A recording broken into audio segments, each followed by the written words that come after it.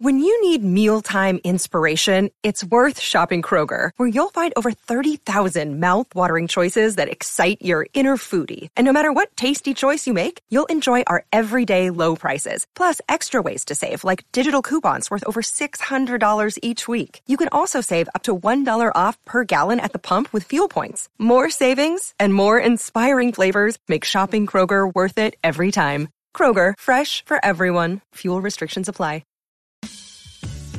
Thanks for listening to the Lakers Fast Break podcast, part of the Hoopheads Podcast Network. Check out all their awesome basketball shows today at hoopheadspod.com.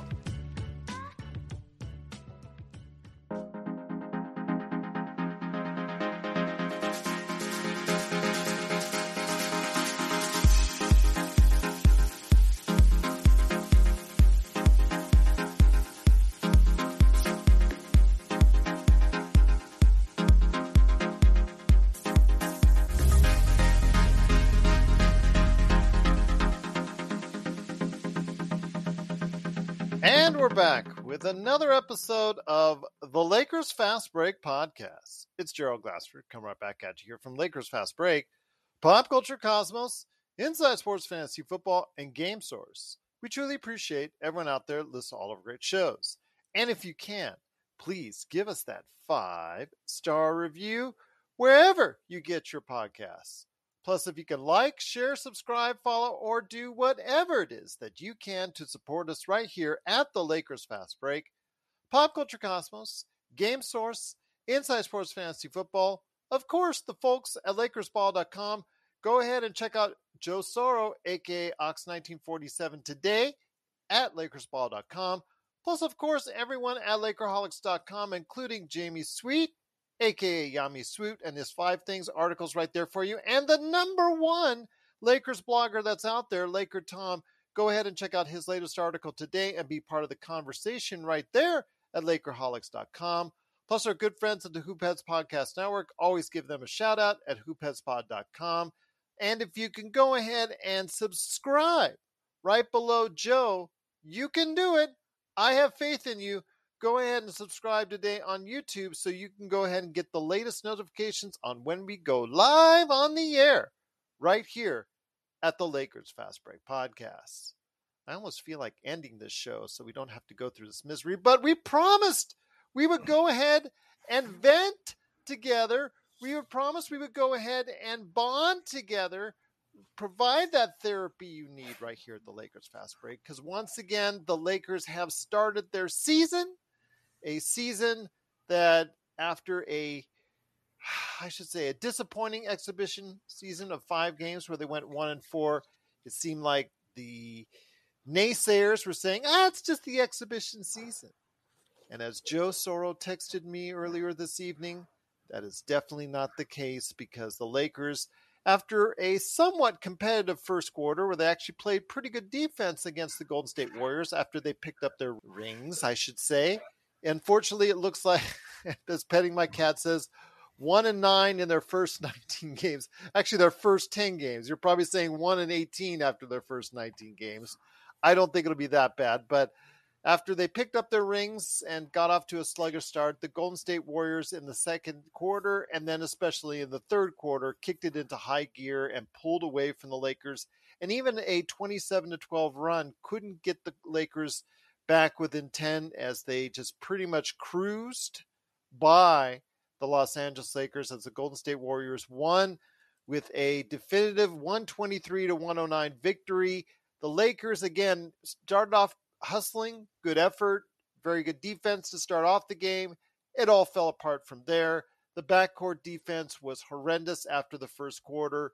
Anybody who can tell me differently has got not watching the game that we saw, because of all the back cuts that were done against the Lakers. Austin Reeves was turning his head right and left. Unfortunately, Stephen Curry was beating him on cut after cut.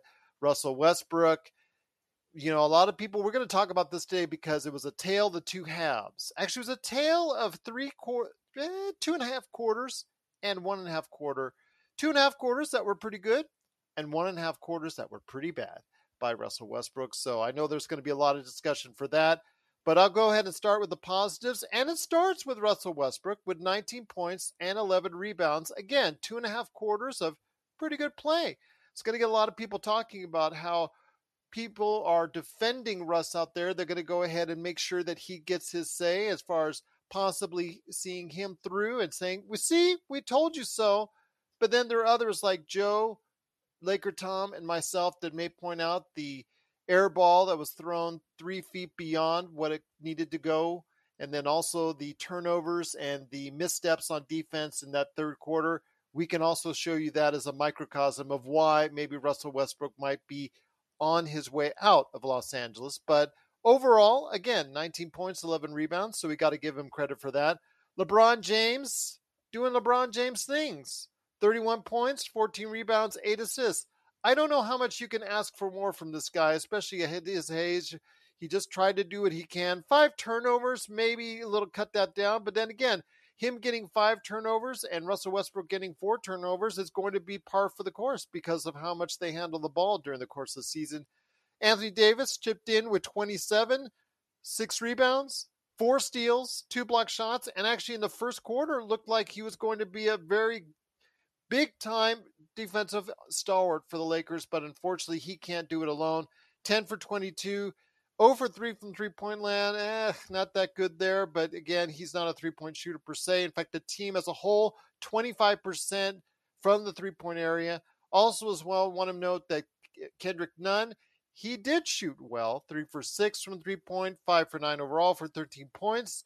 But after that, there was this deep chasm of lack of productivity from everyone else. No one else got above 5 points for the Lakers after Kendrick Nunn. So with that kind of I guess, a chasm between effective to non-effective players, the Lakers unfortunately do not have the depth to match a team like Golden State, especially in those second and third quarters.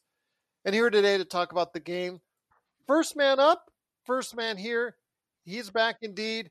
It is the mastermind behind Lakerholics.com. It is Laker Tom and Laker Tom. You and I and Joe Soro were texting each other during the course of the game. I would love to hear a word back from Playback TV so we could actually show our consumers this during the live course of the game. But your thoughts on this? I know instantly we talk about how Darvin Ham's plan looked good for 12 minutes, but unfortunately they play 36 more minutes, unfortunately. Well, the truth of the matter is that the Lakers are exactly what everybody feared they were going to be. A team where LeBron and AD, as long as they were healthy, would have stretches that looked pretty good, but a team that sorely lacked outside shooting, three-point shooting, that sorely lacked backups for both of the forward positions, and basically a team that had gone through training camp and found out that neither one of the 2 young centers that they'd signed were capable of being starters. So the whole roster has just been tossed into a turmoil because the Lakers can't decide what they really want to do with respect to a trade. And they're still out there hoping for, Bradley Beal to suddenly demand to be traded, or Damian Lillard to demand to be traded to the Lakers, and thinking that somehow they can take Russell Westbrook and 2 unprotected draft picks and somehow turn that into a third superstar, which is totally the wrong way to build this team with LeBron and AD, because you don't want to take touches away from them. You want to give them players that will contribute. And tonight we saw, Westbrook is going to get his numbers regardless of how they come or what the costs are. And it's just all fool's gold. None, I thought, played fairly well, made some shots and so forth. But everybody in the starting lineup was, -8, -10. Davis was -21, worst on the team, actually. And at times, didn't look like the dynamo that used to be unstoppable when he was a New Orleans Pelican. So, there's concerns, I think, about the entire situation that the Lakers are in. And it's like everything has been so predictable that this was a team that couldn't shoot. And, they fell in this big hole and they couldn't shoot. By the time they started hitting shots, it was too late. And then, then the Warriors showed them exactly why they're my pick to win the championship again, because, man, they have several shooters who are basically unconscious shooters who can basically drop 4 or 5 threes on you in an instant. And that ability to rain threes is something that is going to be haunting on this team. And, we need Buddy Hield. We need Miles Turner. We need probably another wing. We definitely need the team to be active on the trade market. And we can already tell that waiting to see what happens, and using, for example, if you wait till the trade deadline, you're going to give up 2/3 of the season. At the rate this team is going, they're probably going to, the 2/3 of the season, that's like 55 games. So at 55 games, they might very well be 20-35. That you're not even going to get a chance to make the playoffs at that situation. So this team can't wait anymore. They need to make a trade. And if they don't do that, they're basically writing off this year completely, and I can't believe that that's going to be something acceptable, and that LeBron James is going to play the whole year for the glory of taking the record from Kareem Abdul-Jabbar for the most points scored in a career in the NBA. He's going to be content with that. The Lakers have a trade that they can make with the Pacers. It's not going to make them the favorite to win a championship, but it's going to put them in the picture where they're basically going to go out and be able to win games. The way it stands now, the Lakers are ranked 19th out of 30 teams. That means that there are 18 teams that are probably going to beat the Lakers when we play them, and 11 teams where we might have a chance to get a win because they're tanking teams and so forth. But when you go through the record of those 55 games until the trade deadline, the Lakers end up playing 32-43. They just can't get a better record than what they had last year with this particular roster, and that's even assuming that they remain healthy.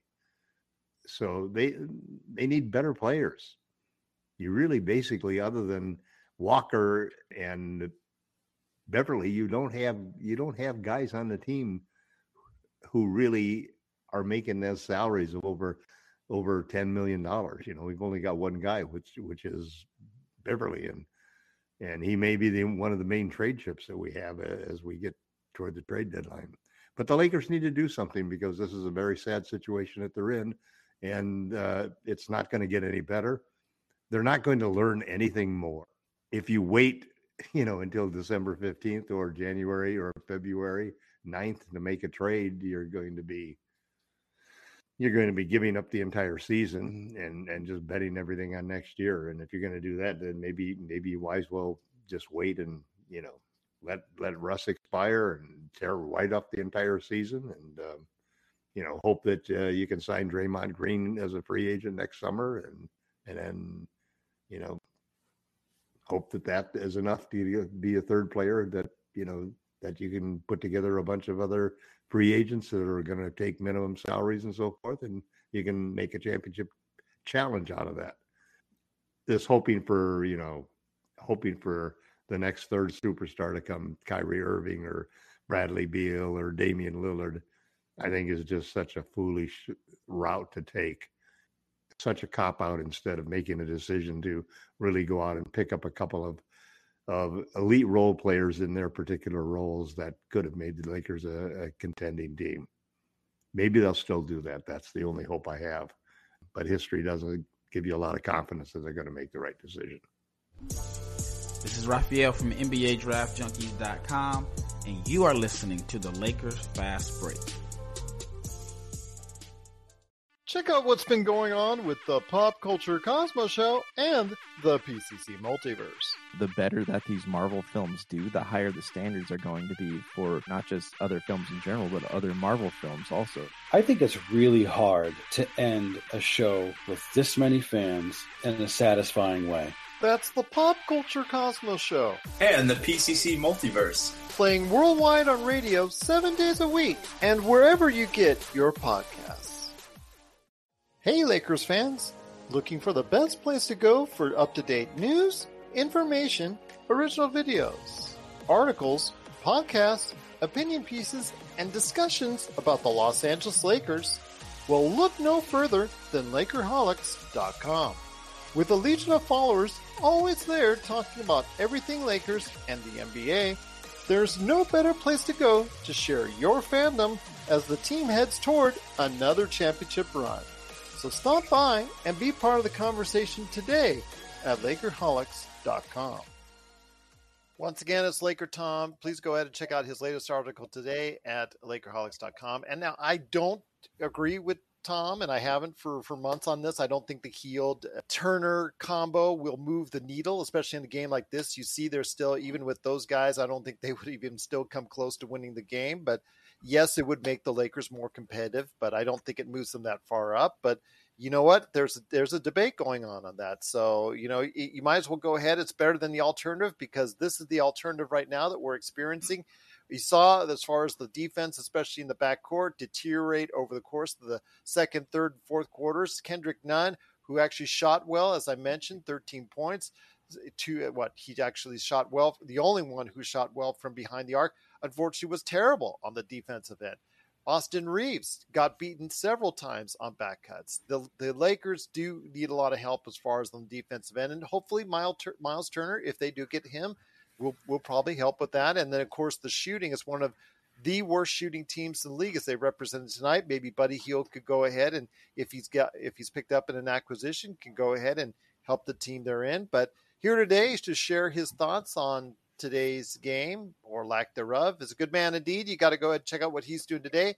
As Ox1947 at LakersBall.com. Plus, go ahead if you need your lawn just transformed into something beautiful. If you're in the Southern California area, go ahead and check out what he's doing today at Sinblades.com. Sinblades with the Y.com. It is Joe Soro. And Joe, again, just pretty much what you've been saying, what Tom has been saying, that this team is all about. This roster, again, is the depth. It's just not there. A lot of problems all around.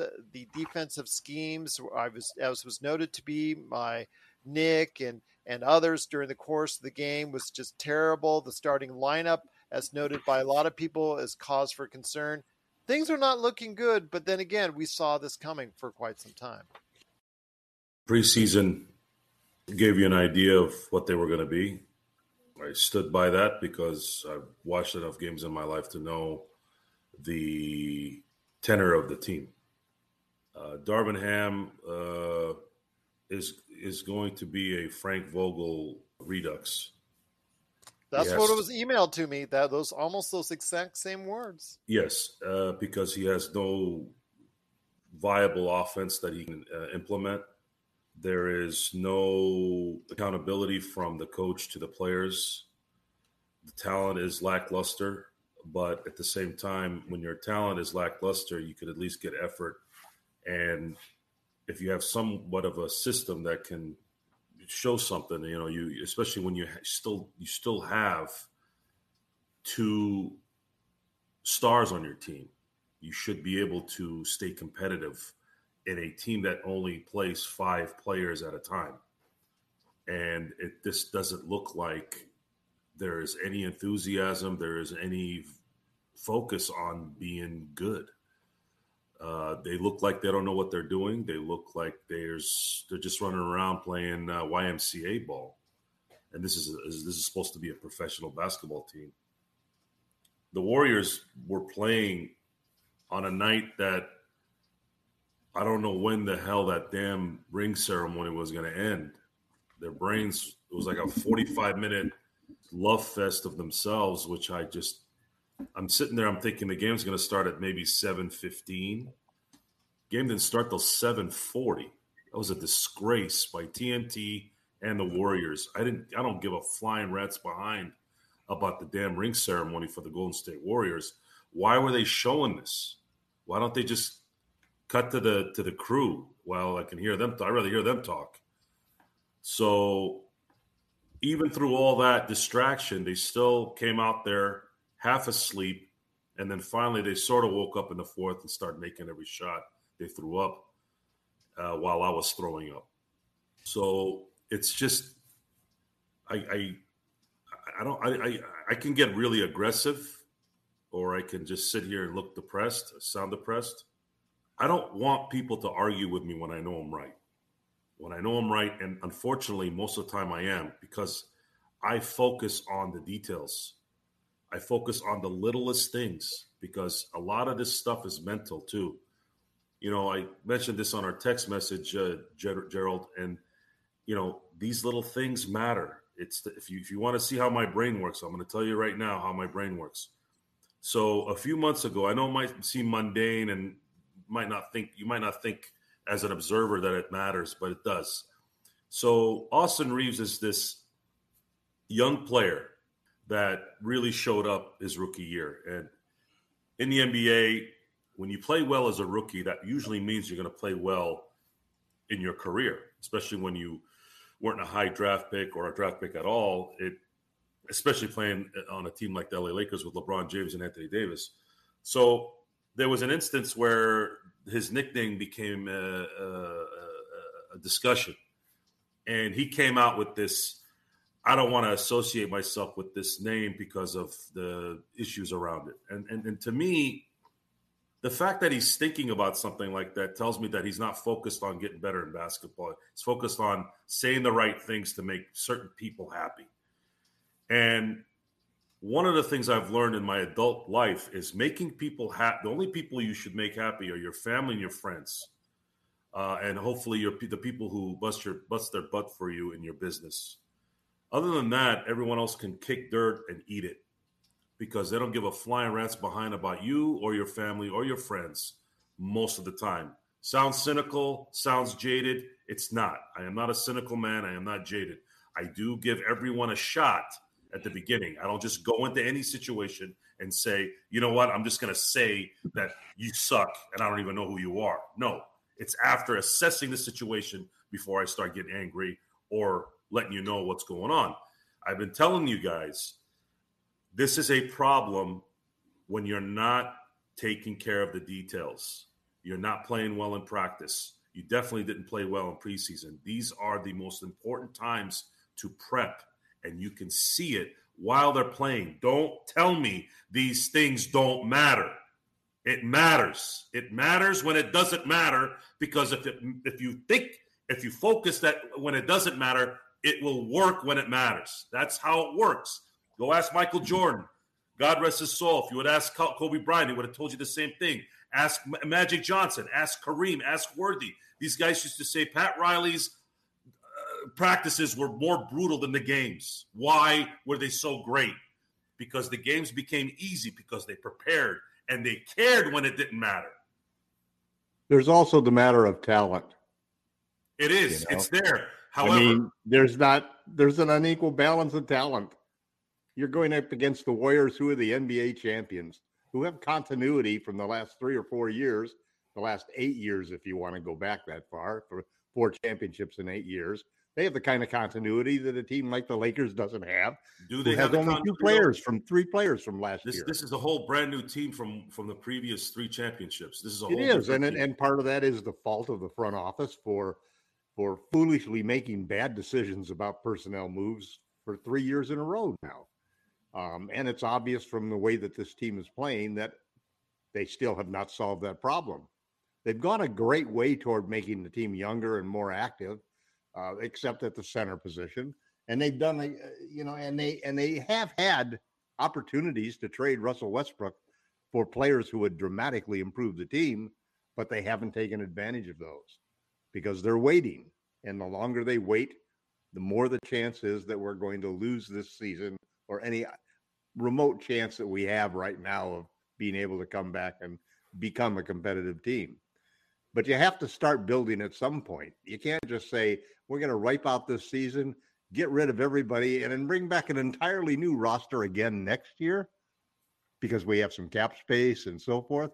I mean, go out and make a trade for some guys who make sense, sign them, get them locked up for a couple of years, and then go out and with a core of 4 players who are really elite players, and you can put out a starting lineup to compete with anybody in the league. And then let's see what a healthy LeBron James and Anthony Davis can bring us. Because right now we don't know. Right now it's too early, and this team is too undermanned to be able to go out there and do anything except lose. And that's what we're going to see. We'll see a few occasional games where LeBron and AD will go off and we'll win. Out of the first 10 games, four of them are against teams that we should win. Teams that are ranked below us in the NBA rankings, power rankings.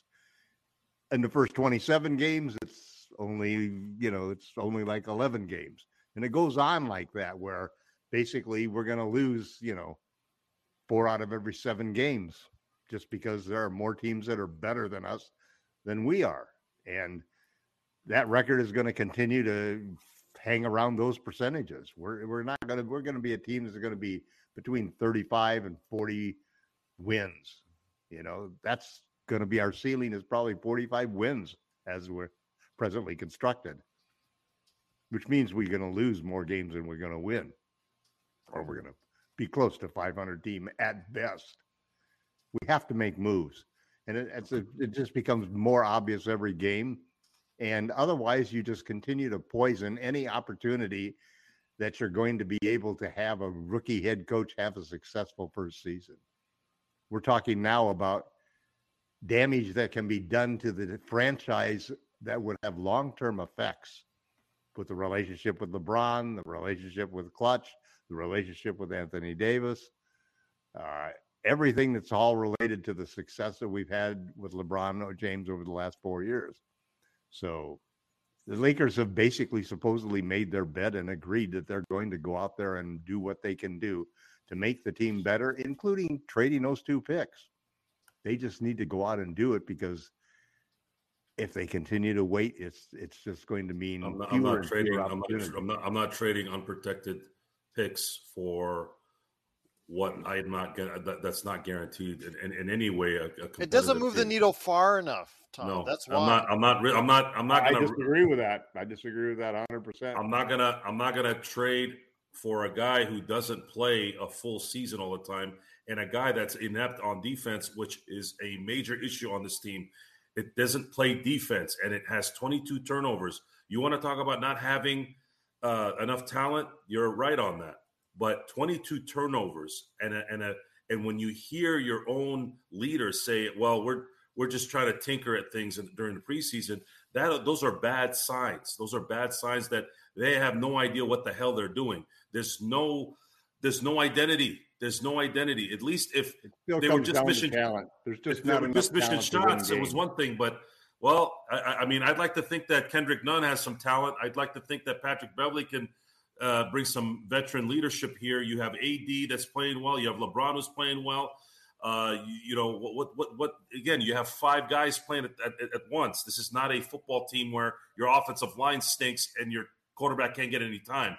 You can understand when that doesn't work out, or if your defense can't stop anybody. But these guys are playing with 5 guys at a time, and there's just way too many of the normal things that keep happening, which is not enough effort, not enough smart basketball, and not even a semblance of any kind of offensive imagination. I didn't see a problem with the effort tonight. I thought that, for example, coming back late in the third quarter and early in the fourth quarter, I thought the Lakers did a good job of making it a game. That's because Golden State took the foot off the gas. Well, of course, everybody takes the foot off the gas when you get ahead. It's just human nature. Show me a situation where that doesn't happen. They fold in the third quarter like they always do. It's they folded in the fourth quarter when the Warriors shot lights out and they nailed like that, and to some degree you can't help. Some people get on fire. They're making shots, Well, we weren't playing the Kings, believe me. We weren't playing the Kings or the Magic or the Pistons or the 11 teams out there that we probably are going to be favorites when we play, We're going to get our shots at those guys, and if we can beat those guys and maybe steal a win here or there from other people, we can have a mediumly respectable record. But it's not going to happen with the team we got now, because the team is incorrectly constructed. It's not finished. It's not a finished product. It's a product that demands 2 to 3 higher quality rotation players to be Russell Westbrook to be swapped, and those picks to be swapped for 2 or 3 rotation players that have become the 3rd, 4th, and 5th best players on a team. That's what we need to do. I think Rob Pelinka has bigger problems than the talent on the team. I think he doesn't have a lot of respect out there. I think people are trying to stonewall the Lakers, and that's something where Jeanie needed to make a decision on is this something that's going to work? Because if the league doesn't want to work with this guy, how are we ever going to get any kind of deal that's going to work? You give him an extension for doing everybody's just trying to get the best deal that they can, and basically they're just going to wait Pelinka out. Well, the season's shot, guys. They're not going to do anything this year, and Hield and Turner would have to play 75 to 80 games for them to even make a dent, and even then, where's your depth?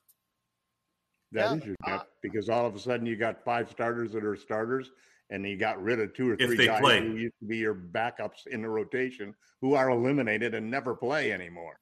But what does that do? But if you only have a starting 5 like that, and then you have nothing else behind them, that's not going to help you. That's where the good teams beat you. Take 2 guys that are starting right now and they become reserves. So your reserves immediately get better because you get rid of 2 guys who were reserves who are now replaced by the guys who used to be starters. I mean, you're talking about bringing in 3. Should bring in 3 players for the amount of money that you're trading out for Russ. An even trade would bring back 3 players who would probably be the 3rd, 4th, and 5th best players on the team.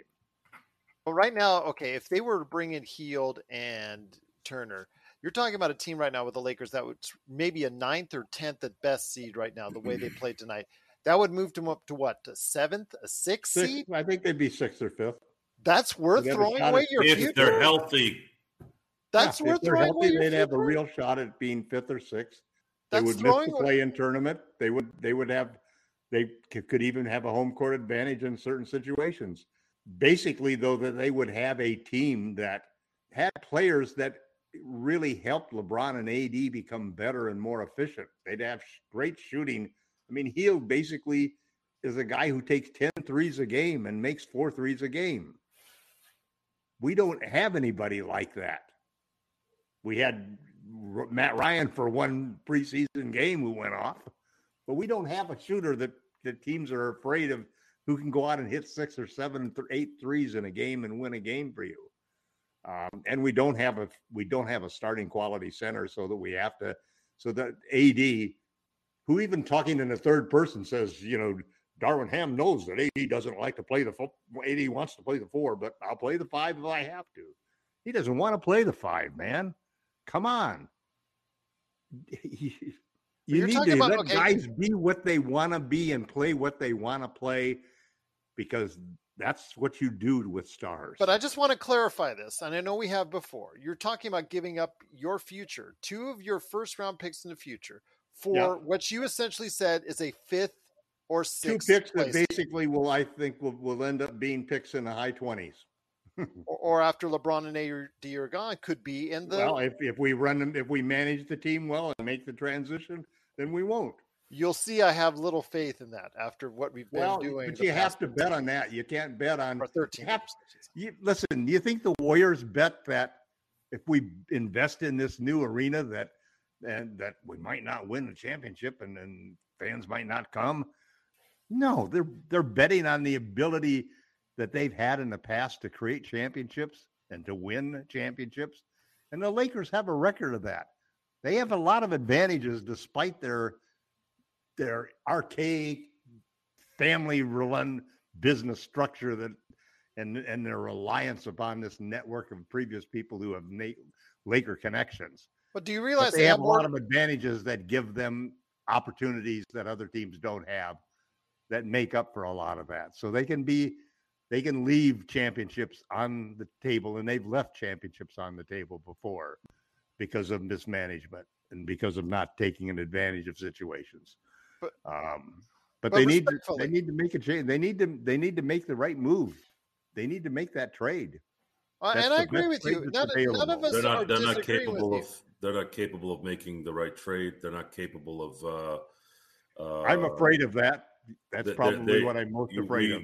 We are starting to get to that Al Davis before he passed culture, Jerry Jones's culture since 1996, where the stubbornness, and I can even say this for my team in the MLB as well, there's this inability to really get at the heart of the issues on what's going on in 2022, not 2020, not 1998, not 2013.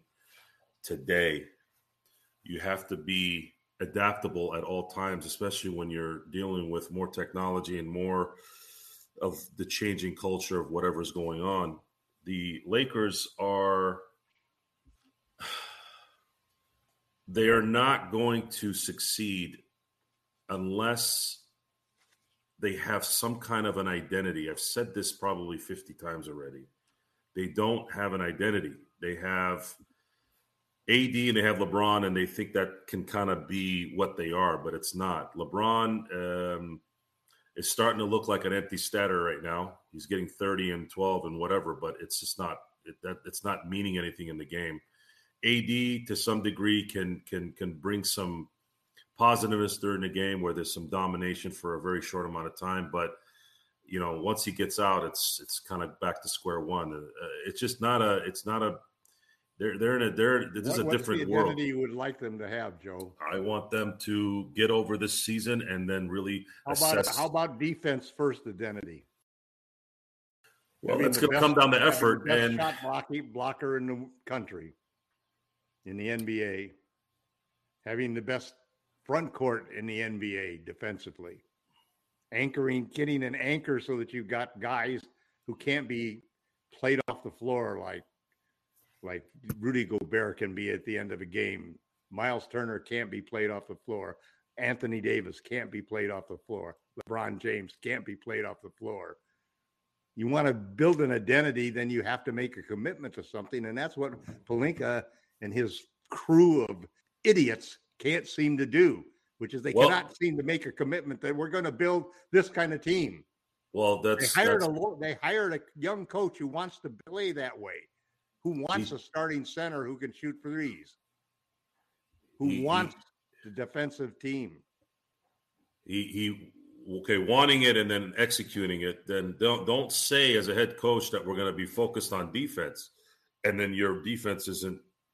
Again, effort, talent doesn't matter. But judge him when you're getting a bunch of guys that he's been given, most of whom are minimum salary players. Okay, so you sacrifice what could be a devastating future for a guy that's played 42 games and 47 games in the last 2 years, and then you're hoping that Buddy Hield can be your shooter, enough shooting to make things honest a little. I don't know if I could risk that at this moment. I mean, I guess I'd take it if it happened, but I just my gut feeling says it's not a good deal. I think you ride the season, you just deal with the fact that it's going to be a dead season, and then really try to focus on building the team. Yeah, but you're not in a better position. And you don't get Draymond Green, by the way.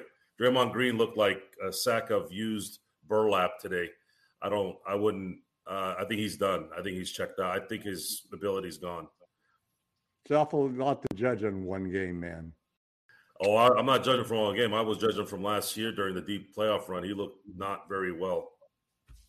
Yeah, well, I think that you'd find, and we don't need another. I think you'd find 29 out of the general manager. We don't jump into the opportunity. We don't need another. We don't need another almost mid-30 player that's going to take up $20 to $30 million in cap space.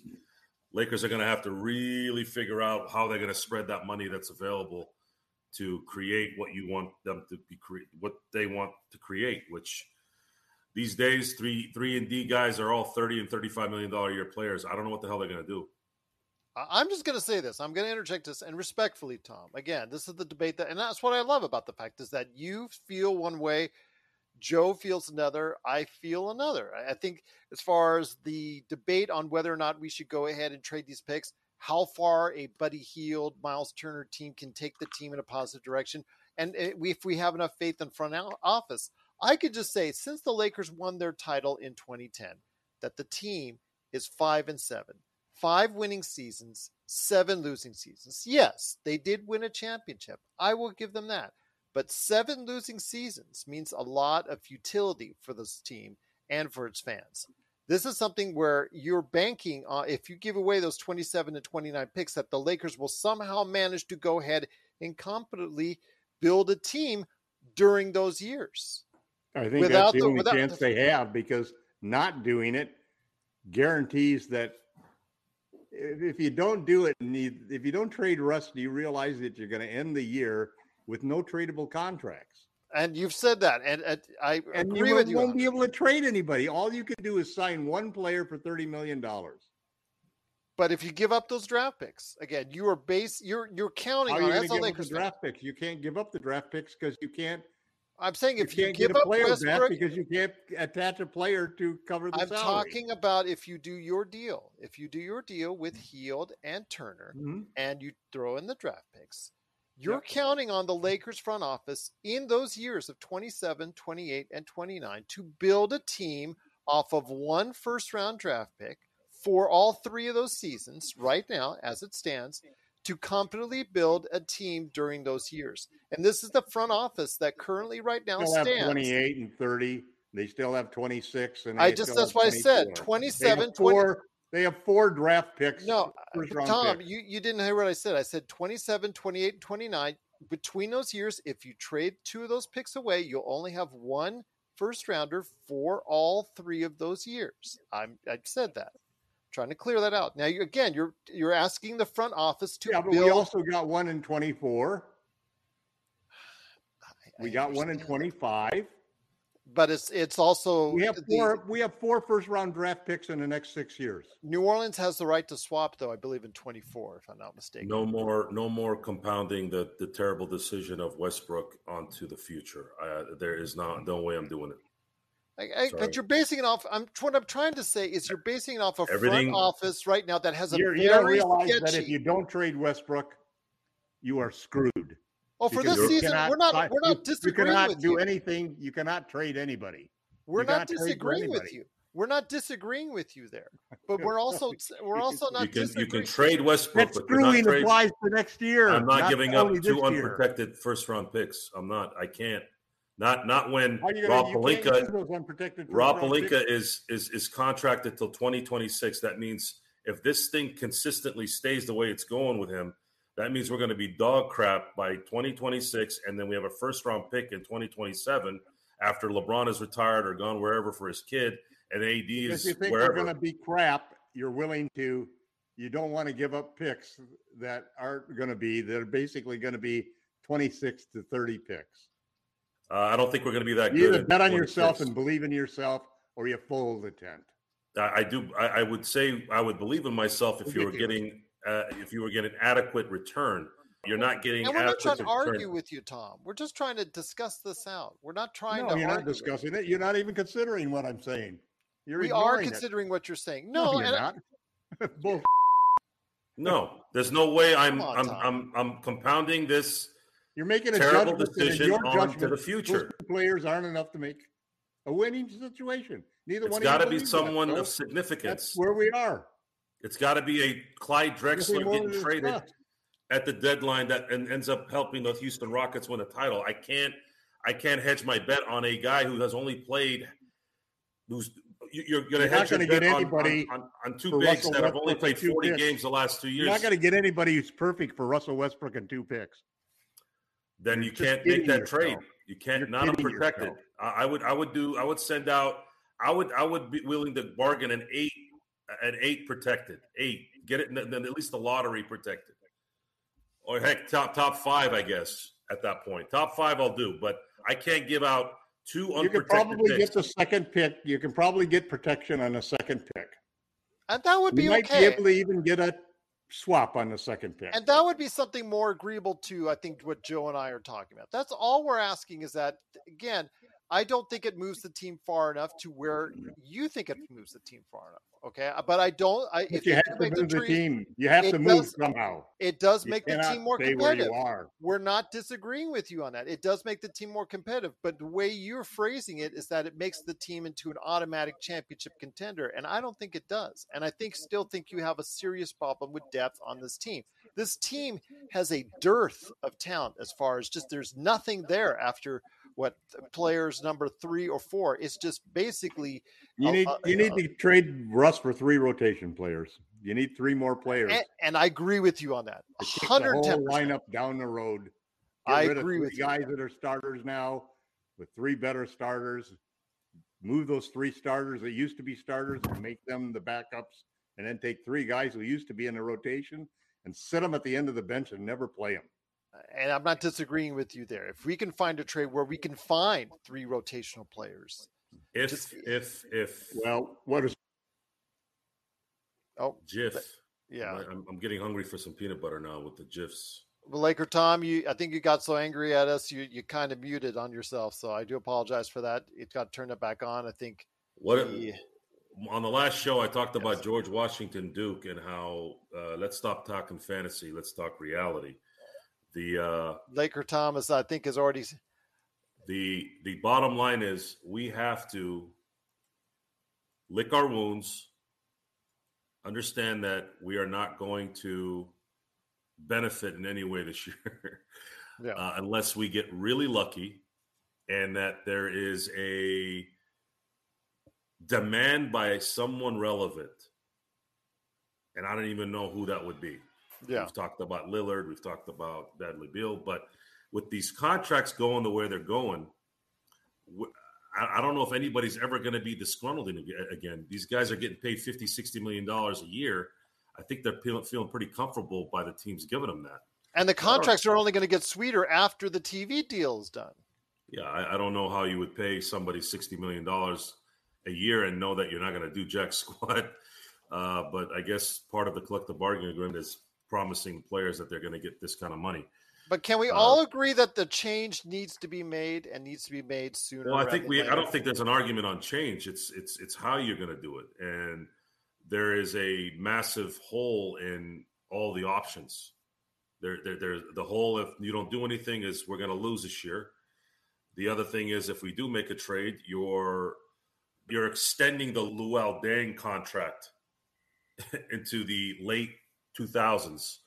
And you will hate yourself because if you look back on in the past, the Utah Jazz and the Cleveland Cavaliers did stuff like that, and they ended up losing on Magic Johnson and James Worthy, which benefited the Lakers. That's the kind of stuff you could be risking, all because you couldn't wait 6 months. Look, LeBron is going to break Kareem's record. LeBron already won a title in L.A. AD's already won a title at every level. It's not that catastrophic. I'm thinking about the Lakers. I'm not really thinking about LeBron and AD to an extent. I don't want to lose out on something in the late 2000s, especially with the way this thing is being run. At some point, there's going to have to be a change if it continues, and I think Jeannie will do that. But I don't want to risk. I don't want to come back and go, God, that Russell Westbrook thing really jacked us. It jacked us last year, and it'll jack us this year, and then it'll be over. And Tom is right about the contract thing. That is probably the one thing that's really bothering me is the fact that, they we're going to have nothing outside of Beverly. Yeah. I don't even know how that will work in the offseason. But what else can you do? What else can be done? You can't trade. You have to give away your future, Joe. Laker Tom is telling you that you have to give away your future in order to go ahead and try and. You don't have to give away your future. What you have to do is understand that building a team takes additions of players who are going to be able to be contributors, rotation players, legitimate rotation players. If we can trade Westbrook for 3 legitimate rotation players, even if that doesn't make us a championship team, it's the move we have to make in order to build a stability and a continuity in a roster where you've got guys on contracts for 2 or 3 years so that they can become part of a team. They can actually learn how their other players play. They can actually develop some chemistry, some camaraderie with their teammates. We need to start building a team that way. And we need to take Russell Westbrook's $47 million and break it into 3 contracts. Those 3 contracts will be easier to move once we get to next summer. They will give us some flexibility. Some of them could be expiring contracts so that we could still have some cap space. But we need to do something to improve the core people that we have on the team that can be counted upon to fill the 8 or 9 rotation spots you need to be a legitimate contender. And if we don't do anything toward filling that out, then that is like the worst decision that we could have made, because we'll find ourselves handicapped and unable to make a trade next summer. We'll have 3 draft picks and we won't be able to trade them for anybody because we won't be able to match salaries. The silver lining on this, Joe, is that if we go Laker Tom's route and we do trade those 2 draft picks and it doesn't get to where we needed to go as far as Hield and also as well Turner, and it doesn't get to where we needed to go as far as the team in a competitive spot high enough that's going to get us in a championship race or anything of that nature, you at least have AD playing well enough that he could be attractive, that you could trade him at the end or the season, or even, at the trade deadline, and you could try and recoup some of that back. Is that something that you may want to look at later on, Tom? This is where Tom is right, and I've been thinking about this too. And I'm thinking about it too. The other side of it is, this is the test year for whether or not Anthony Davis is the guy to take the baton. Because if he can't take it this year, if he can't play enough games this year, if he can't be good enough this year, if he can't be dominant, if he can't be better than LeBron this year, then we have to find somebody else to lead the team go forward in the future. We can't waste another year. We can't waste a second year waiting for AD to be able to play more than 40 games. I'm going to give you. Can't we wait? How about by February? Would we know by February? I'm going to give you. If he gets injured, we'd know by February. We were talking about Kyrie Irving during the summer, right? There was a lot of talk of him coming. The most intriguing part about that whole situation was what else would have come with him. And there was a lot of excitement, at least on my end. They had to add a guard to match. So I was excited about Seth Curry and Joe Harris, right? Right. Now, when you look at Joe Harris, he's almost a $20 million a year player. You have Kyrie, who's making 37. You have Seth Curry, who's great bench type, player. You now have a viable team, right? A viable set of players that are. But please note, Joe, that Seth and Joe are still, they're a couple weeks away from getting on the court. Correct. At this point. Correct. At that point, I'd rather take a chance on that than. And to note everybody else, I wanted to add this in. Thomas Bryant, he did have surgery on his thumb. Yeah. So we got 2 guys out. Too bad. 2 thumbs down guys, man. So what happens there is now you've got some contracts that go beyond this season. So if something were to happen in the summer, you have some money that can be traded. Well, Kyrie's an expiring contract. Harris has 2 years on his contract, but the second year is only partially guaranteed. I think like $14 million. So you'd lose $14 million of your cap space, of the 35 cap space that they're trying to save. But you'd have the talent to justify the trade. Now, I don't know. To me, I look at Hield and Turner, or Hield and Harris or Seth as pretty much the same thing. They're all 3 guys that are going to shoot 8 to 10 threes a game, and they're exactly what you want because they shoot 40%. They're the guys that nobody's going to leave in the corner. You want to play 4-on-4? All you have to do is park one of those 3 guys in the corner, and you can play 4-on-4 the rest of the game. That's a big advantage to play 4-on-4 rather than 5-on-5. It just changes the entire game. I think the amazing part of this, I didn't anticipate trading KCP and Kuzma and all the fillers for. I didn't realize how important those guys were to this team. It's mind-boggling to me how the right role players, how important they are. I've always known they were important, but let's just put it this way: if the Warriors don't win this year, it's going to speak a lot about Gary Payton and Otto Porter. Right. If they don't win this year, That's all I'll say. Yeah, well, I don't. Gary Payton was probably the second most important player on that team last year.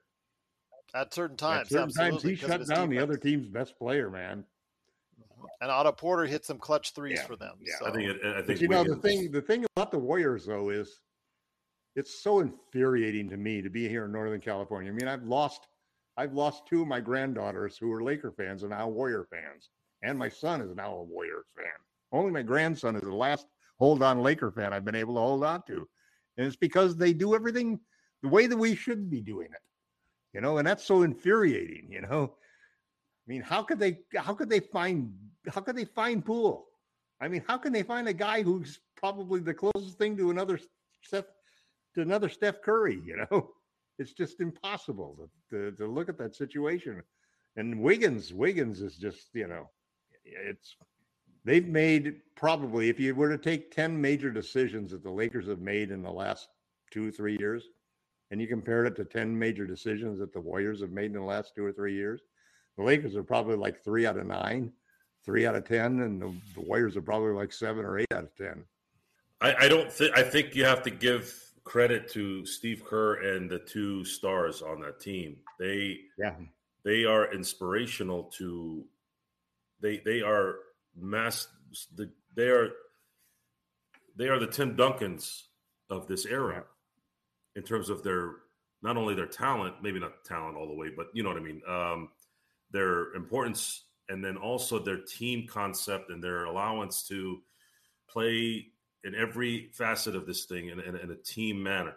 It does matter that kind of environment gives confidence to a young player and a player that might be kind of at the edge, maybe. You know, I mean, Poole was a 26th overall pick.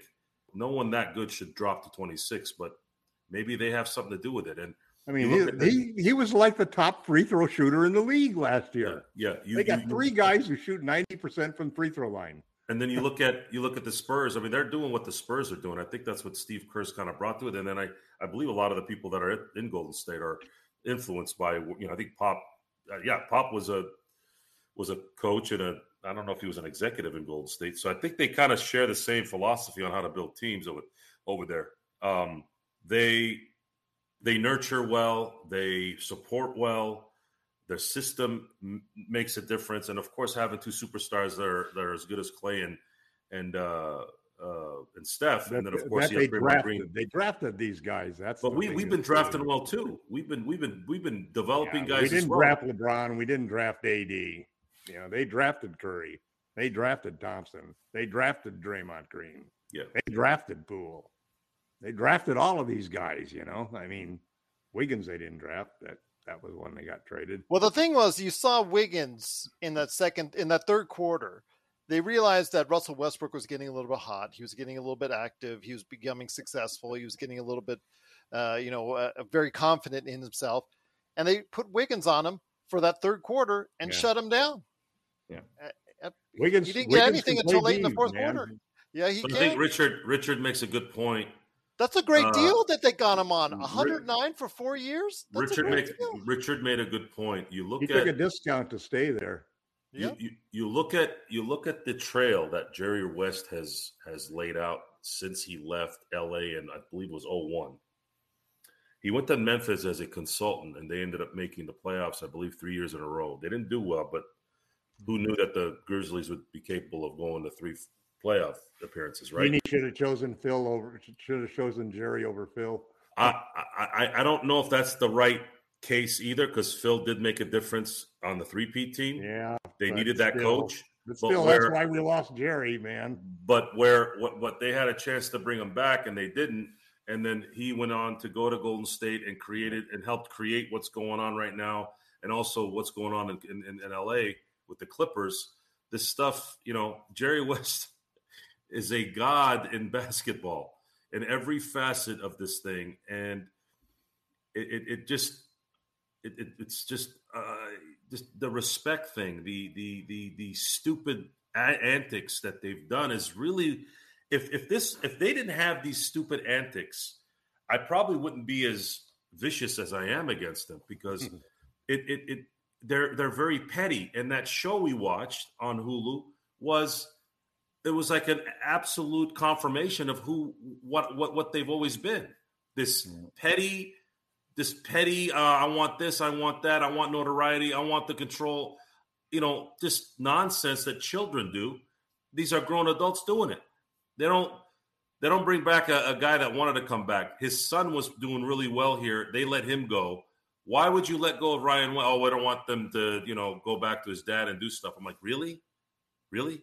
You've known Jerry West for 40 years and, the most professional man you probably have ever known in your life, and you're worried about that? You're taking away season tickets and sending his wife a text message. You didn't have the balls to call him yourself and tell him, hey, we're going to take your tickets away. These are the marks. These are the marks, guys. These tell you who you are. These things tell you who you are. This is the deadly triangle for Joe Soro. Okay, the Chris Paul trade is numero uno. The Jerry West fiasco is number 2, and the PPP loan is a close number 3. And the PPP loan is a big one with me too. I'm just going to leave it. And the Jerry West thing too. They're both I'm going to bed, guys. All right. Well, Laker Tom, I've debated those too many times. Too bad. I don't think you should go to bed, Tom, because we have 40 people on. Yeah, this is one of our highest marks ever. So once again, the Lakers do unfortunately lose in their season opener. Unfortunately, it's 123-109. We'll wrap things up here in the next few minutes, but just close out. I mean, the next game we're going to see is against the Clippers at home on Thursday. And it's going to be at 7:00. And of course, we'll be here right after the game around 9:30. So I want to ask you this though, Tom, before we head on out. And again, I truly appreciate everyone watching. We're getting some big numbers for us, and we truly appreciate and cannot thank you enough for taking time out of your day to watch us here at the Lakers Fast Break. But when you see this overall, you know that there's more that needs to be done. We're not disagreeing with you on that. But is there anything in the interim that they can tweak or fix? Because, if none comes in, yes, he can shoot well, but his defense, you saw tonight, was so bad, was so porous. The same thing with Reeves. The same thing with so many other parts as far as the game. If they do well on one end, they do extremely poor on the other. Is there any little things or fixes that maybe Darvin Ham could look into before Thursday night's game against the Clippers? Well, I think a lot of it, and unfortunately, playing the Clippers is not going to be the same solution as, let's say, playing the Kings or playing the Blazers or playing the Magic or a team that we could match up better against. Playing the Clippers is going to be very difficult, and we're going to run into the same situation that they have the players that can play big or small. They're a very deep team, so it's likely going to be a very unpleasant experience for us playing the Clippers. As to what the team can do, one thing, this team basically is going to be one of those teams that are going to play probably as well as they shoot. If they're hitting their threes, if they have the confidence and they're hitting their threes and so forth, I think that they can be competitive. I think that they have a chance then to blow out teams that they're better than. And I think they have a chance to upset some of the teams that are ranked above them. But they need to have a great game by LeBron and AD. And I don't think either one of LeBron or AD had great games tonight. They both had negative plus minuses. I mean, AD was minus 20, over minus 20. LeBron minus 9. Those are not, one thing we've always had, even during the bad times, is LeBron James has a positive net rating.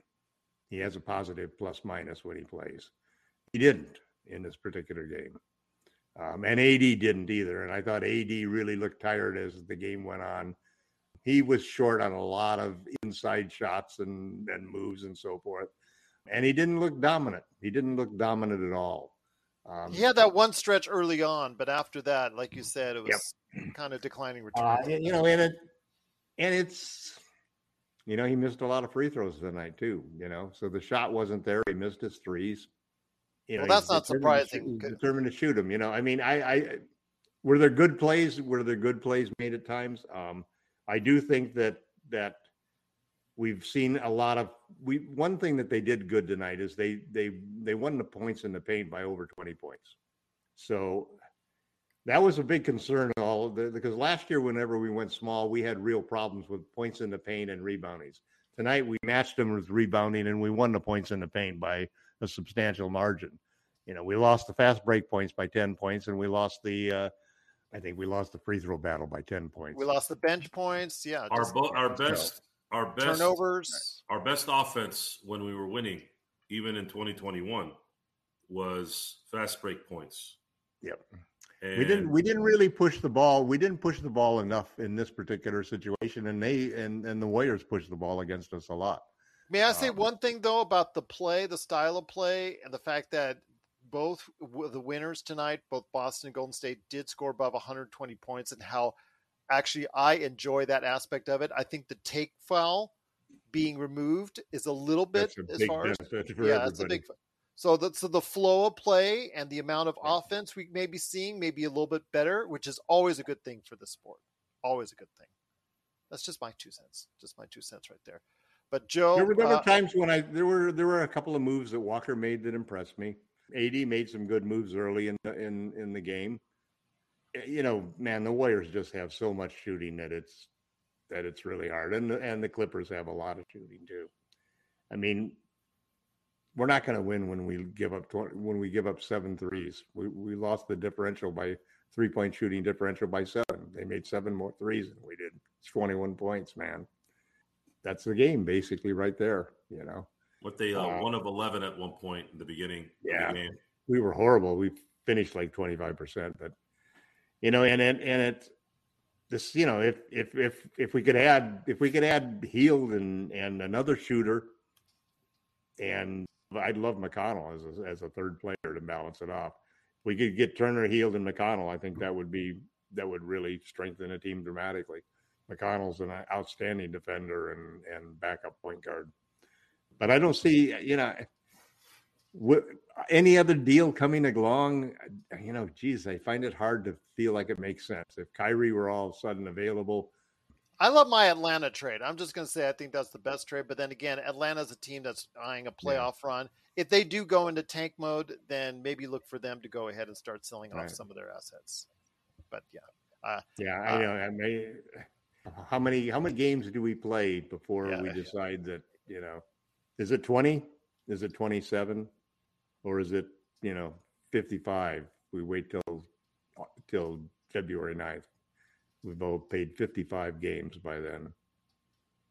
Well, I agree with you. I mean, that's what I mentioned to Richard now, and I think everybody out there. It looks so easy for the Warriors to run their offense, and it looks so difficult for the Lakers to run theirs. It's that continuity thing, man. I mean, it's no different from going to anybody who's played a lot of pickup basketball, man. You always have your 3 buddies that you go to the gym with, and you call next, and you know that once you get on the court, you're going to win a good number of games in a row.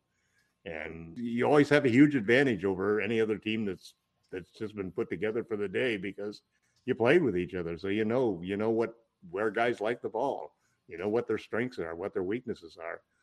And that makes such a difference, especially when you're playing with intelligent players, like LeBron James.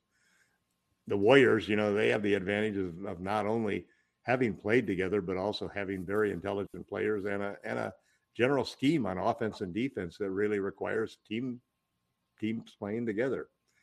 I still think that there were major things that the Lakers did this offseason that, to me, are franchise-altering situations. I think the hiring of Darvin Ham, the decision to go with a modern 3-point center, assuming that they hopefully will do that by trading for Turner, the decision to modernize the offense and to bring in shooters, although they haven't backed up the decision with actual actions yet. And I'm hoping that they can still do that and be able to fulfill the aspirations of what they were building a lineup for. They've done everything except do the last thing.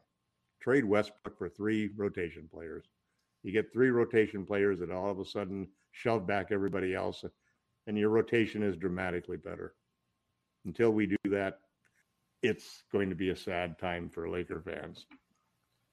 Joe, I wanted to go ahead and end with this show on something that Richard said during our chat. And first off, I want to go ahead, and you guys have just been sensational again. We have the best chat room of any Lakers YouTube channel out there. And we've got new subscribers right and left since we started this show. And you guys are just absolutely awesome.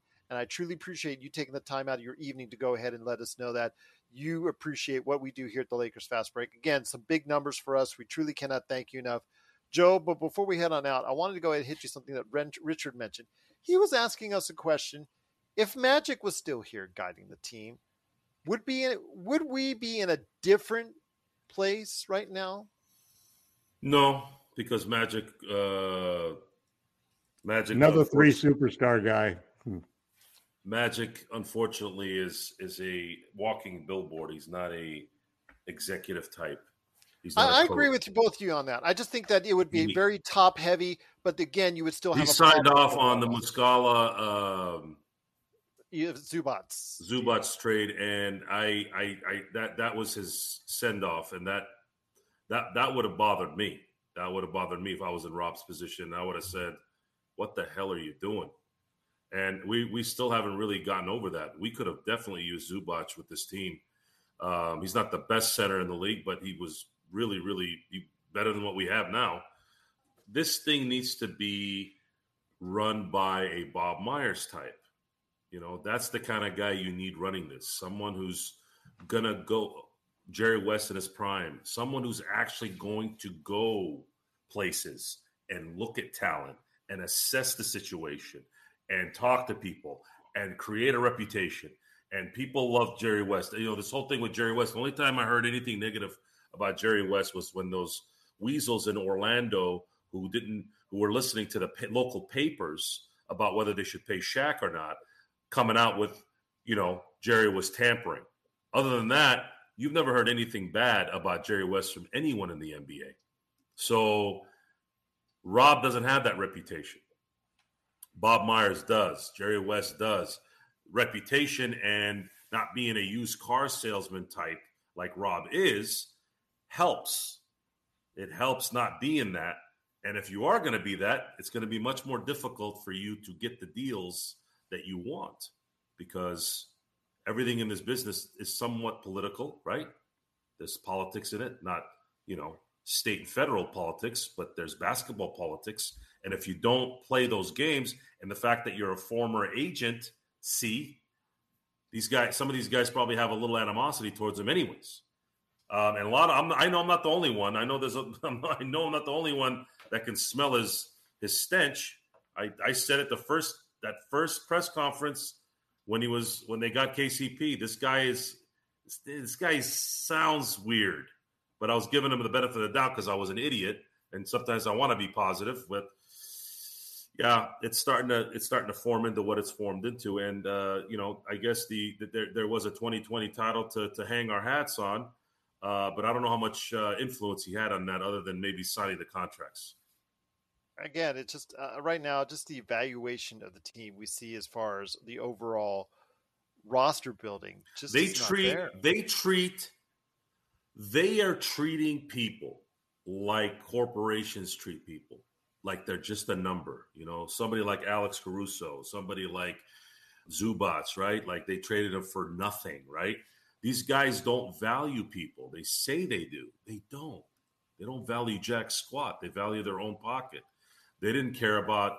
I'm not going to bring back the other stuff we talked about, but they don't value people. They just don't. They say they do, but they don't. They're fake, and usually after a while you can get by being fake, but when the hardship comes, that's when you get to see the true colors, and then you can see it in the Hulu the Legacy documentary. Just a nice man, and I know he kind of left on bad terms, but you look at Mitch Kupchak, and you could see he's holding back, really wanted to unleash on the Buss family. Because I think he got blamed for some things that probably weren't his decision. And he got blamed for it. So that's just how it is. People are going to get sensitive. People are going to want to do what they want to do. And, they'll take it on to the people that they can, like Alex Caruso and Taylor Horton Tucker and Zubac and all these guys that to them, that they're just numbers to them. They don't care about them. They don't value the fact that they have some value in any way. Well, again, it's just something that the team needs to address. I'm not going to disagree with Tom. They do need to make a change. And if they do go ahead and give up those picks. The argument isn't we need a change. We all know this. It's just what type of change. It's and what how much are we they want going to up. sacrifice to get that? And I'm sorry, I am not giving anyone unprotected first-round picks because for prolonging this issue with this Westbrook mistake. I can't do it. I can't, because I'm a Laker fan and I'm going to hopefully be here for another 20, 30 years. I don't want to have to look back on the 27 and 29 draft as small percentage as it could be, us losing on a great player because we decided that, you know what, we wanted to take a chance on maybe giving a little bit of more competition for a 2022 season, 2023 season. And then, again, I understand the prospects of LeBron wasting the season and just being a season for LeBron just to get the scoring title. I just don't see – we're in a rock and a hard place situation. We did so well with getting the Anthony Davis trade and winning the championship. I still think we're paying the penance from it. You cannot get me off that mountain.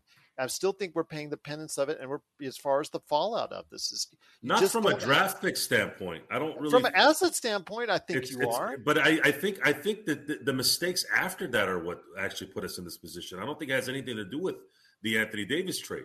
I didn't say it's all because of it. It's compounded upon. Yeah, the moves by. The moves that were made after by Rob were obviously not very good at all. I agree with you there, but I just think it's just a collective, fan. But again, we won a championship for the Anthony Davis trade, and how can you fault for doing that? No, we're talking about totally different things here. I'm not faulting the Davis trade in any way. It's still a trade I do every day. It's what they've done after. It's the value that they threw away in maintaining that championship team. They overcorrected, undercorrected, and back to overcorrection, and then now they're in a place where they're stuck. The reason why we don't have any talent right now is because they got stuck. They had no choice. There's no money to be spent. No one can trade anything for anything at this point. In a way, this summer wasn't necessarily like they couldn't do anything this summer, even if they wanted to, without giving up valuable assets that may be important down the road. It's rock and a hard place is definitely the right term here, but I think it's more of a boulder rock than just a regular rock. It's a problem. It's a problem, and there's going to need to either be some kind of luck, which the Lakers have had a history of getting lucky. So there is still that, hopefully being lucky by somebody calling and saying, I want to go to the Lakers. Or you eat the season and just see how it develops from there. But then even, that's the part where, Tom, I can't disagree with, is if you don't bring in some contracts that have value, i.e. why they were trying to sign Schroeder to the $84 million contract. Those who don't understand, that's money that can be traded. The more money you can trade, the bigger the take you can get. That's where Tom is 100% right, but you're like, at what cost at that point even? That's the tough part. And that's one thing that the Lakers will have to think about. If to get them out of this rock and a hard place, Tom may be right. You may have to give up those 2 first-round picks just to get you in a place to even be competitive. Otherwise, there's going to be many more nights like this. And even if the Lakers don't come close to winning a championship, just to get them to where they can be a competitive 4th, 5th, 6th, 7th place team, you may need to give up your entire future as far as those 27 and 29 draft picks. And it's more important this summer because the talent available is very minimal. And I don't think the only 2 names that come to mind that are difference makers, and I know there's more, but the ones that come up to my mind is Middleton and Kyrie. Kyrie is a basket case, and Middleton I don't think is leaving Milwaukee. So now if those guys are off the table this summer, now you definitely need contracts to trade. If someone should say, you know what, I think Bradley Beal needs to get traded, right? Now you have some money that you could trade him for. Or if Damian Lillard say, look, guys, I've been with you guys for 12 years. I want to try to go win a championship. That part, 100% agree that if Rob is to kind of fix this thing that he's created, he's got to get some kind of luck or some kind of figuring out here where he can get that kind of money available for the summer so that he can trade it. but I don't know how that could play out. We'll be back with more of the Lakers Fast Break podcast.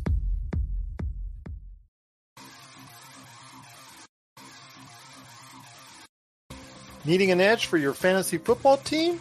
Listen to the guys at Inside Sports Fantasy Football for insight that will help you reach your league championship.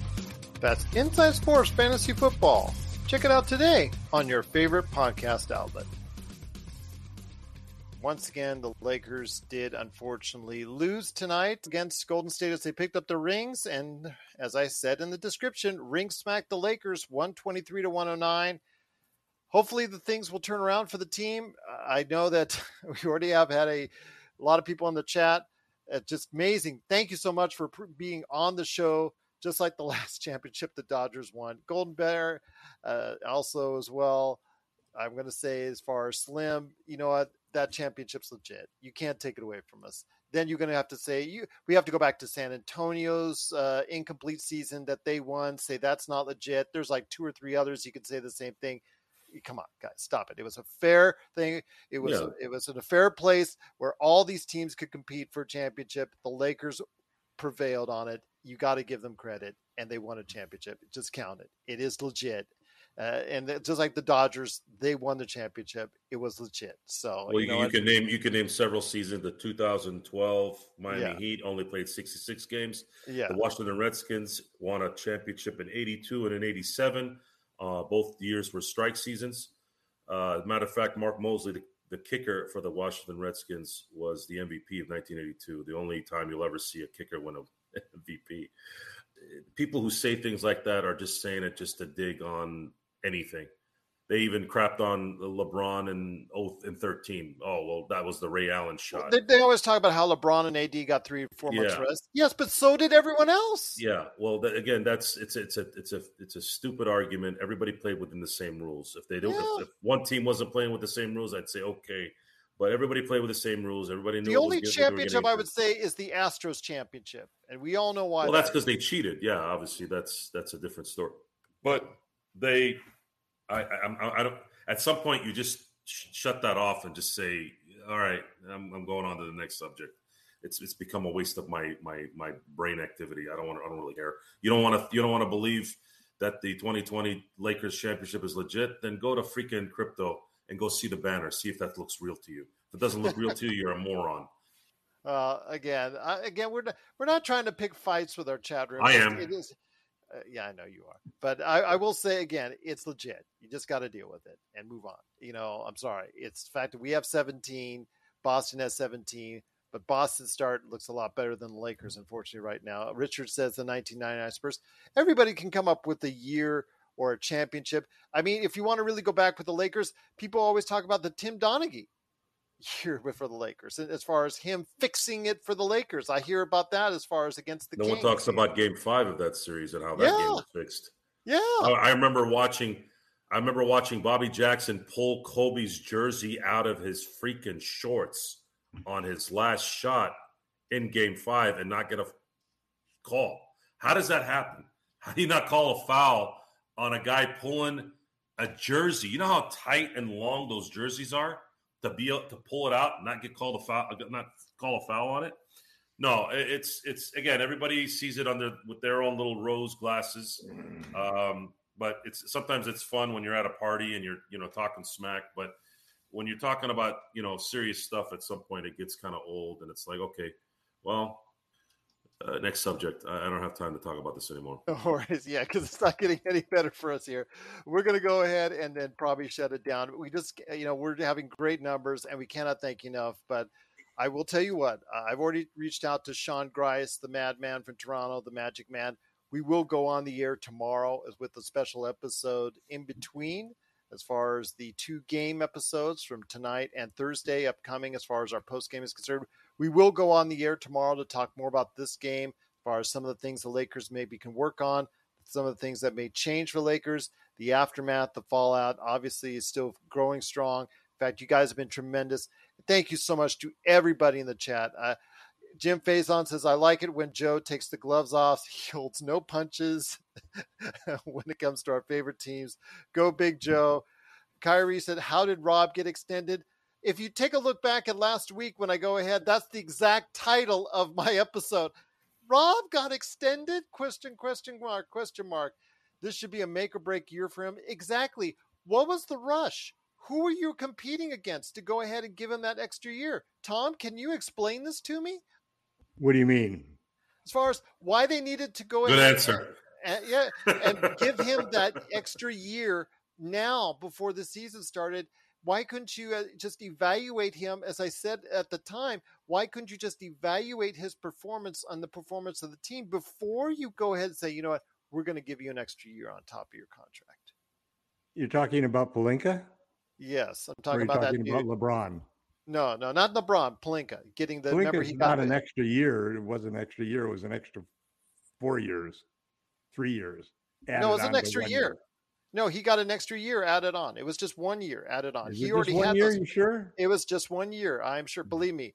I remember Well, the indigestion I had the last obvious week. reason that Jeannie said, which makes sense, is that to put the general manager and the head coach on the same length of contracts. You know, I remember that indigestion I had last week, Tom. yeah, I remember it I very mean, well. listen, what Jeannie's trying to do, obviously, even though she's not saying it, is she's trying to bolster up who she thought was the right person by the program and making them more legitimate by giving them an extension for another year.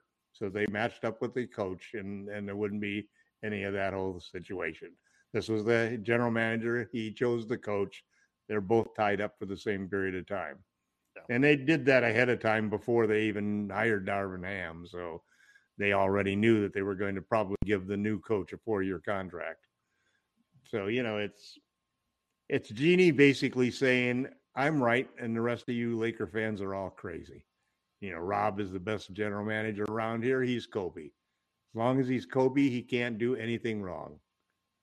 Wow. And that's where we are, folks, like it or not. So we should just add denial to her tag, right? Denial. Well, she's... What do they call her now? A governor? Well, yes, the person that's appointed by each franchise to represent them. When was she elected governor? Is the governor. She's the governor. That means that she's got 4 of the 6 bus votes, basically, to make that decision. Well, I will say right now, again, things are going to be up for question and up for debate after tonight's performance. And we'll see that because the Lakers head home to the Crypto.com arena on Thursday to face off against the Clippers, and basically here's the situation. Are you rooting for the Lakers really to do great? Or are you rooting for them to do terrible so that something will happen? I don't ever vote. I don't go into games hoping they lose. Absolutely not. Even during the tank seasons, it was eating at my insides. No, you root for certain players to play well, and and hopefully the team. I can't. My brain doesn't allow me to think loss. Like today, when they play, my brain. No, at the end of a game like this, what jumps out to me is always that. What is the purpose of playing another game like this? What's the purpose of playing 20 of these games? Are we going to learn anything differently that we don't already know? Now, we might learn that AD and LeBron could stay healthy for 20 games. That's something I'd like to know that. That would make me more prone to wanting to make a trade if I saw that AD and LeBron were playing well. If AD and LeBron play like crap, then I might take the attitude that, well, maybe we ought to write off this year. Maybe we ought to see what we can get for LeBron or AD at the trade deadline. But do you really expect to find anything totally different? You don't expect to find, nobody's going to turn out to be Malik Monk all of a sudden out of nowhere. None of these guys who are minimum salary players are all of a sudden going to be guys that, boy, it's a good thing we got $20 million in cap space next summer that we can give to them. It's not going to happen, man.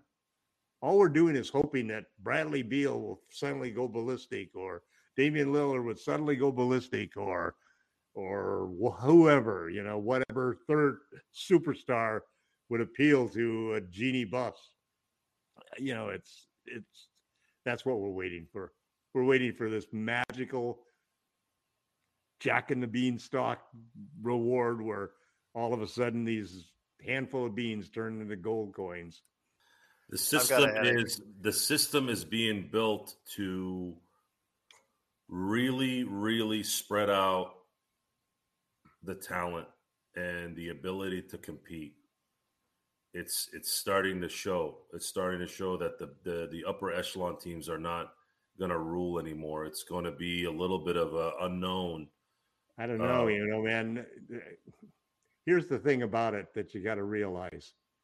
Teams like the Warriors, the Clippers, and the Nets, what they do is they're putting out right now probably around $500 million worth of luxury taxes. You know who gets those luxury taxes? All of those small market piece of crap little cities that can't really make a big stay, that nobody's going to go as a free agent. Nobody's going to go to the Magic as a free agent. Nobody's going to go to, Orlando as a free agent or any of these towns. I like Disney World. Well, that's simple. That's Disney, but no one wants to live in Orlando. World. That's one thing. But all of these small market teams, they're going to think twice about wanting to do anything about luxury taxes because it's working perfectly as far as they're concerned. Because they're raping up a huge profit. This is going to be the biggest year for the small market teams have ever had. Because of all of these, every one of these guys, and they see Wiggins sign up. Oh man, that's great! 109 million. Oh, 140 million for Poole. Wow, go for it. Can't you do something for Draymond, please? These guys are just looking at this and thinking all of this money is coming to us. All of those luxury taxes. The Warriors are going to pay over $500 million in payroll and luxury taxes next year. That's over if they sign Draymond, which I don't think they will. No, if they keep that team. Draymond exercises $27 million option. I think he's a goner. Option. I still, no matter how rich you are, half a bill in just taxes is a. Can you imagine can you imagine the amount of taxes attached to? Let's say that we add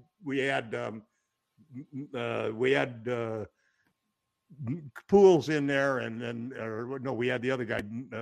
You got 109 million and 140 million. That 140 million probably has $200 million in luxury taxes associated with it. The number's ridiculous. It's like they're playing pool $300 million a year. Well, I guess if they go ahead and they continue on if as they don't trade one of those guys, that's what cap space at the end of the year. If it does collapse, then you would see a Golden State fire sale. But if you don't, then they are willing to go ahead and choke on that kind of money. That's something I think the Lakers won't do. They've already said they're willing to do it. They did not sign. I mean, I've seen a couple of articles talking about rumors that Poole or Wiggins might be traded, but generally that's not what Myers has said. Myers has said if they play like this, it's going. We're locking these guys up because we want to build a dynasty. It's that simple. Yeah. And if they continue to play it like it, you never know. That may happen. And this kind of dents the LeBron era a little bit. If let's just say Gold State ends up winning another couple championships now, unless the luck of the Lakers can somehow overcome the inadequacy of its ownership and general managers. Well, we'll see. But Indy calls up and says, "Okay, we'll take a pick as well for the second one." I think Jim is agreeing with you on your assessment of the small market teams there, Laker Tom. I mean, Vegas, I'm living here in Vegas, so they need one. I know that the one's going to come their way eventually, sooner or later. Seattle, of course, is still number one on their list as far as expansion teams are concerned. Well, the amount of luxury taxes is going to be like 4 or 5 times greater than it's ever been before. And you got to remember that if you do expand, that these teams pay a fee just for the privilege of going ahead and being part of the NBA. And you're going to dilute the talent even more, which means we're going to have more and more lousy teams in the NBA. Well, John McHale, I took all 55 games. I made a list. I made a spreadsheet of all 55 games that the Lakers play until February 9th. And I said, okay, I'm going to say that if these these 9 teams, if the Lakers play them, they win. And if they play these other 11 teams, 18 teams, they lose. And I went through the whole thing and added up all of the wins and losses. And we finished like 23 and 33. It's out of 55 games. We lose 10 more games than we win. We'll see what happens. At least your Yankees won. Yes, the Yankees So won. they live to fight another day. We live to fight another day, and that's about all we're going to do, probably. Yes, and I will say though, the Astros have our number. So unless something special happens this year, watch out for that those calls. Watch out for the cheating there. But once again, it's the Lakers again falling short to the Golden State Warriors this evening, 123-109 in a game that, again, even with a late third quarter, fourth quarter, 27-12 run, the game was never really that close in the second half. The Lakers with a very porous third quarter and just could not get the job done. Truly appreciate it. Again, everybody has been sensational in the chat room. This is one of our biggest crowds ever. And obviously for opening day, we were just so thankful that we got that. Hopefully this could be the start of a great season for us right here at the Lakers Fast Break. We truly appreciate it. Terrence Field says, no, they can't overcome the horrible management of the Lakers, and Jeannie should be called out for the horrible job she's done as an owner/governor. Everything from drafting Lonzo Ball over Jason Tatum. Well, again, that's all up to the GM at the time to make that call. She's trusting their judgment on it. But the fact is that she's trusting those GMs to make the right call. Unfortunately, has not been able. Or in that case, Magic was the one I think that made that call on Lonzo Ball. So, yeah, just a myriad of errors right now coming back to haunt us, and it's led up to the team that we have right now. I think that right now we need to go ahead and say that the Lakers at this point do need something, do need a change, do need maybe a addition by subtraction, maybe something in place. Yes, Russell Westbrook did play well for periods of the game, but then again, there were also periods of time where Russell, unfortunately, let us down a little bit in that third quarter. He got shut down and really looked hard to go ahead and press the action, but he did overall play a somewhat effective game. But it was only him, LeBron, and AD playing a somewhat effective game, and there were others that just couldn't get the job done. Kendrick Nunn shot well but played horrible defense. You could see it time and time again. He was like a matador. Austin Reeves, he was like a matador. I mean, the backcourt defense. Yeah, Beverly needs to really shoot a lot better than he's been shooting. Yeah, absolutely. And he's supposed to be statistically one of the best shooters on the team. So right now we've got a lot of issues where a team that can't shoot, a team that still turns the ball over way too much, and a team that really doesn't have the height and the presence that we really need to. So there's a lot of issues, and also as well the depth and the fact that we don't have any backup wings is very troubling. Wenyen Gabriel came in tonight, and well, let's just say he came in tonight and did the things that I've often said over the course of the past few months, is the fact that, great energy, great hustle, but that only gets you so far. Talent can only take you as far so well, but you know what? I'd rather take talent over hustle in this case. But, like I said, it's the depth of the roster and the lack of it that is going to haunt the Lakers, I think, for this season as well.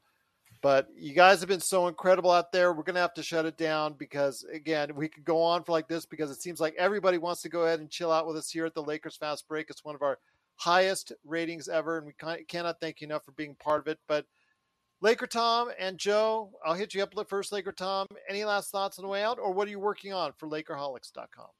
Just trying to work on the calendar, just trying to get an idea of exactly where we'll be standing, at the various key points. Obviously, end of November is the first 20 games, and then there's December 15th when players that have been recently signed are eligible to be traded.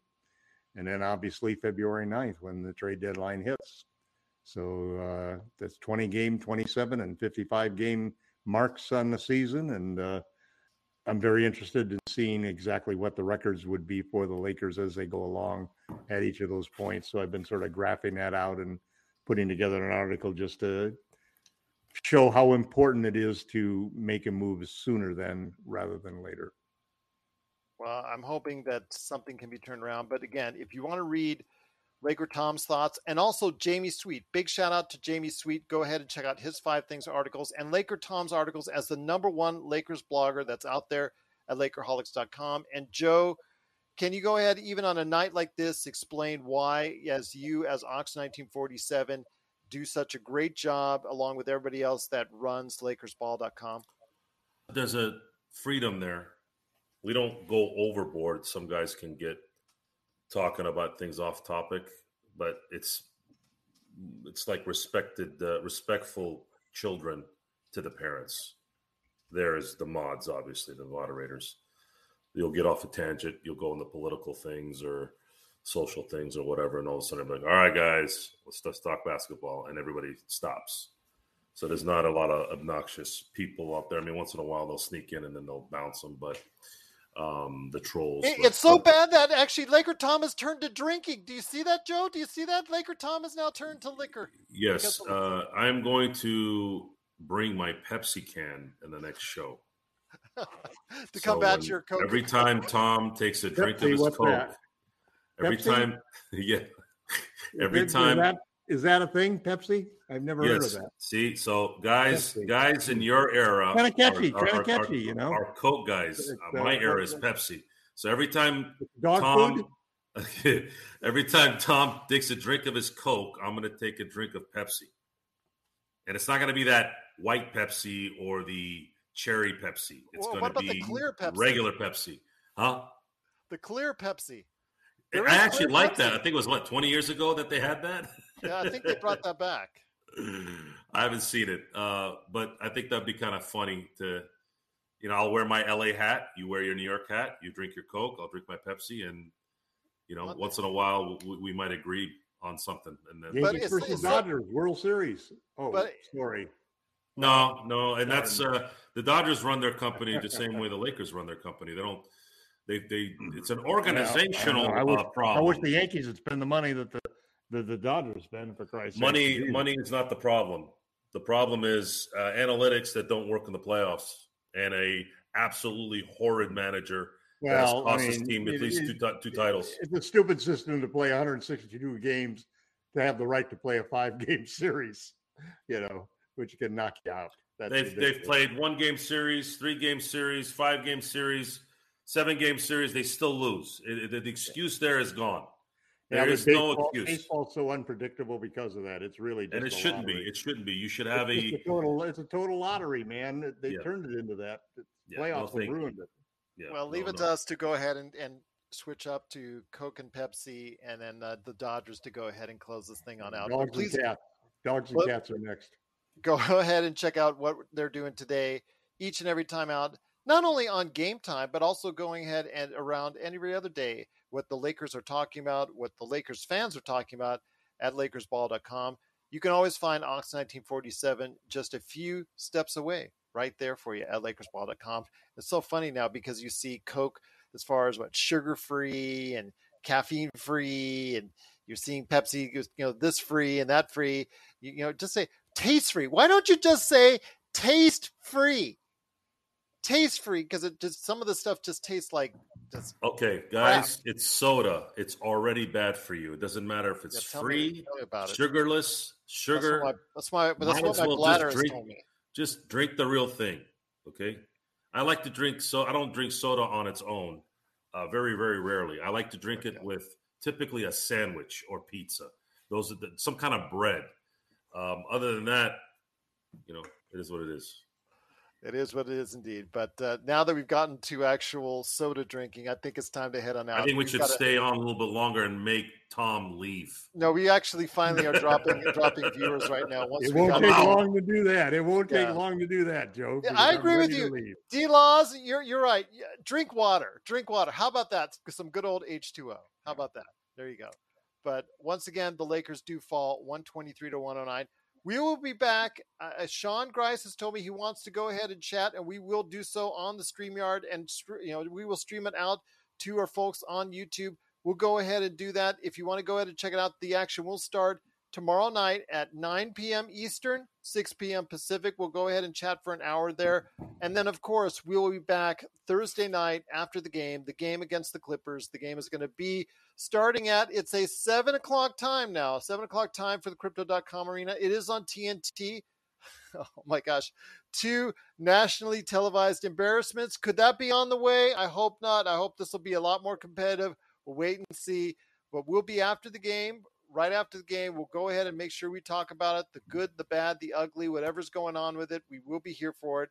And I will say this, that we truly have the best chat room of any Lakers fan place, fan service, wherever. You guys have been amazing tonight, and I am truly indebted to each and every one of you for taking the time out of your day to go ahead, not just to check us out, watch, listen, but going ahead and checking out as far as your thoughts right there in the chat on YouTube. But if you haven't already, give us a subscribe. Go ahead. You can do it. It's right below Tom. Go ahead and subscribe today. We've gotten several subscriptions since we've gone on the air. A lot of people have subscribed since we've gone on the air, and we cannot thank you enough for doing so. That way you'll go ahead and get the latest notifications on when we go live on the air right here at the Lakers Fast Break. And if you have any questions for me, always at Lakers Fast Break on Twitter. You can always put in the comments on YouTube. Joe and I do get to them, and we go ahead and try and answer them as soon as possible. Plus, also, you can email me at LakersFastBreak@yahoo.com. Once again, the Lakers did lose 123-109. Water is boring. G will never pay off their debt like the U.S. Oh, my gosh. What can we do right there? What can we do? But it's been a great time tonight. Otherwise, in a very much dismal outing for the Lakers, we did have a great conversation, not only with you out there, but with us right here. And we hope to do so again, not only tomorrow, but after the game on Thursday. I want to thank you again for taking time out of your day to checking us out right here at the Lakers Fast Break Podcast.